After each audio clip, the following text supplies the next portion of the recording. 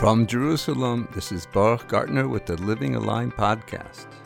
Teachings from the Hasidic masters, providing the tools you need to live with greater vitality, connection, and joy. One of my favorite pieces of Sfas Emes is actually a deep Kabbalistic answer to a question asked by the Torah. A halachic question. The whole concept of Sukkot is connected with the Jewish people leaving Egypt. We're commemorating miracles. Hashem has the power in the higher worlds and the lower worlds to do what he wants. The Jewish people went out of Mitzrayim, they saw miracles. Now we're going to simulate this. We're going to all go out into our little booths in order to remember the miracles that happened. When? In Nisan. Wait a second. Nisan? It's not Nisan. Now it's the autumn. It's not the spring. Why are we making a sukkah now? This is the famous question of the Torah. If the Jewish people would make the sukkahs in the spring, it wouldn't be recognizable that what we're doing has anything to do with aligning with Hashem. We see here an interesting thing. Do mitzvahs in general require intention? The answer is no. If a person puts on his tefillin without intention, he has fulfilled the mitzvah. Obviously, it's better to have intention. Here, nevertheless, there's a problem. Because just sitting down in a chair in a place where there's a little mat over you, it's not recognizable what you're doing. And therefore, we have to be conscious that what we're doing is in the name of aligning with Hashem and remembering what was. This intention mirrors the deepest level of Sukkah, which is Bina, which is a very, very, very high perception of a Kadosh Baruch Hu. So that's why this is the first thing that's mentioned in the laws of Sukkot. And therefore, we go out to the Sukkah in Tishrei. Now this is the answer according to the revealed Torah. The Sfas Emes is going to say something much deeper, much more Kabbalistic. According to the Sfas Emes, this mitzvah of the Jewish people following Hashem into the desert, we're emulating the first communication to the first Jew when Hashem said to Avraham Avinu, Lech Lecha. The secret meaning of Lech Lecha is go to yourself. What did Avraham have to do? He had to leave behind something from the past. What was it? Avraham had to leave behind what we call his ancestral nature, his family's character traits. This begins the process, the first Jew, of transcending nature. And in a certain way, Avraham is the first Baal Tshuva, the master of return. He is returning to the source. His parents and grandparents were off the derech, and Avraham is returning. He's breaking nature, and he's leaving behind his past. He's leaving behind illusions about who he was. I want to take you to a higher place. Okay, great. Give me a destination. No, you don't understand. This is not the way we work here. It's the land that I will show you. This land is beyond time and space. This is where we're going. This is where the Sfas Emes is going to take us.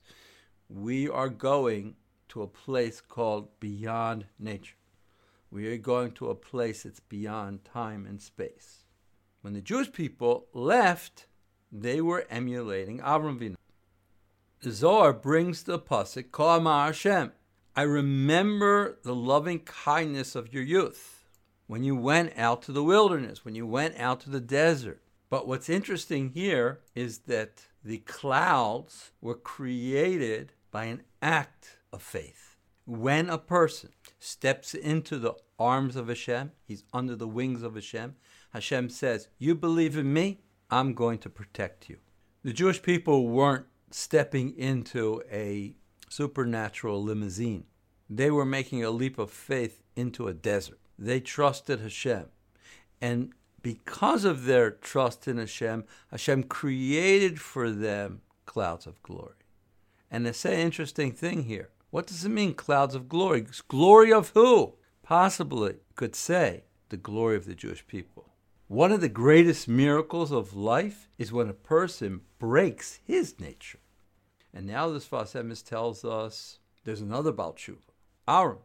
Who was the Kohen Gadol? We're talking here about the high priest. Aaron is a little bit different than Abraham. Aaron's tshuva is on his past deeds alone, not his family. Aaron himself made the golden calf. He transcends the limitations of his own deeds. He's the aspect of Baal Tshuva. He's the aspect of Yom Kippur. Moshe is the aspect of Rosh Hashanah. He's the tzaddik. And even though Moshe, for 7 days, tried to be the Kohen Gadol, the tabernacle didn't work. And the reason the tabernacle didn't work is because in order for a Kohen to be able to atone for the transgressions, he would have to have a connection with him.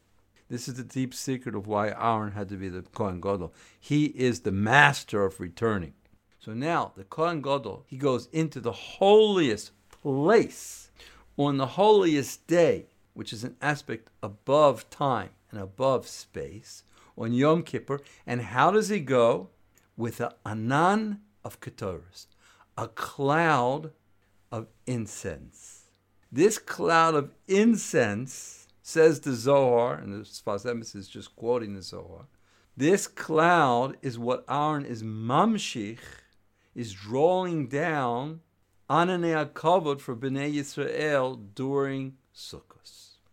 Ayin Zohar, Parshas Emor, where the pasuk there he brings is this idea of the Anan Ketores connected to the mitzvah of Sukkot. What is this connection between the Day of Atonement and the festival of Sukkot? Listen to what the Sfas Emes says in the year 636.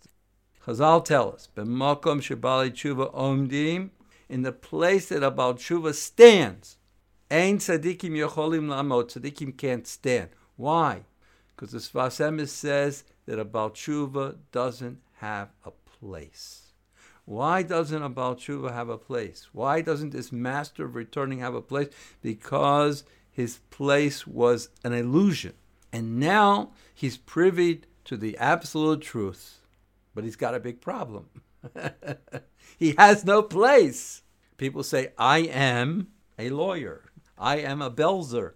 People love to identify themselves with groups and professions and jobs, even important jobs. But that's an illusion because it's not forever. And it's not the purpose of life. So says the Sfas Emes, since after the days of Tshuva, after the days of awe, and we climax with the 10th day, the Day of Atonement, where Aaron brings down this cloud. This cloud creates the abode called the Sukkah. This Sukkah is the place that Hashem creates for those that really do tshuva. Every single Yid is a master of returning. They're in the shade of Hashem, exactly like it started. That's the Jewish people. When they went out into the desert, they went with faith. And they created these clouds. Why is it that Sukkot comes after Rosh Hashanah? Because every single Jew after Rosh Hashanah and Yom Kippur is called a Baal Tshuva. Why do we say that a Baal Tshuva is bigger than a tzaddik? Is it true? The answer, I think, lies in this idea of the 2 parts of the year. A tzaddik, that's a gift. That's Pesach. A Baal Tshuva is a person that tasted the dirt. He was in the desert. He was among the snakes and scorpions. And he has a past. And that past is very limiting. Hashem understood the nature of human existence. He knows that there will be people that would mess up. And therefore he created something called tshuva. Tshuva even preceded the creation of the world. And therefore he created Rosh Hashanah and Yom Kippur. And therefore the culmination of the whole entire Jewish calendar is specifically this aspect of Sukkot, which is the place that is beyond time and space. Thank you so much for listening. Always stay connected and subscribe now to the Living Aligned podcast.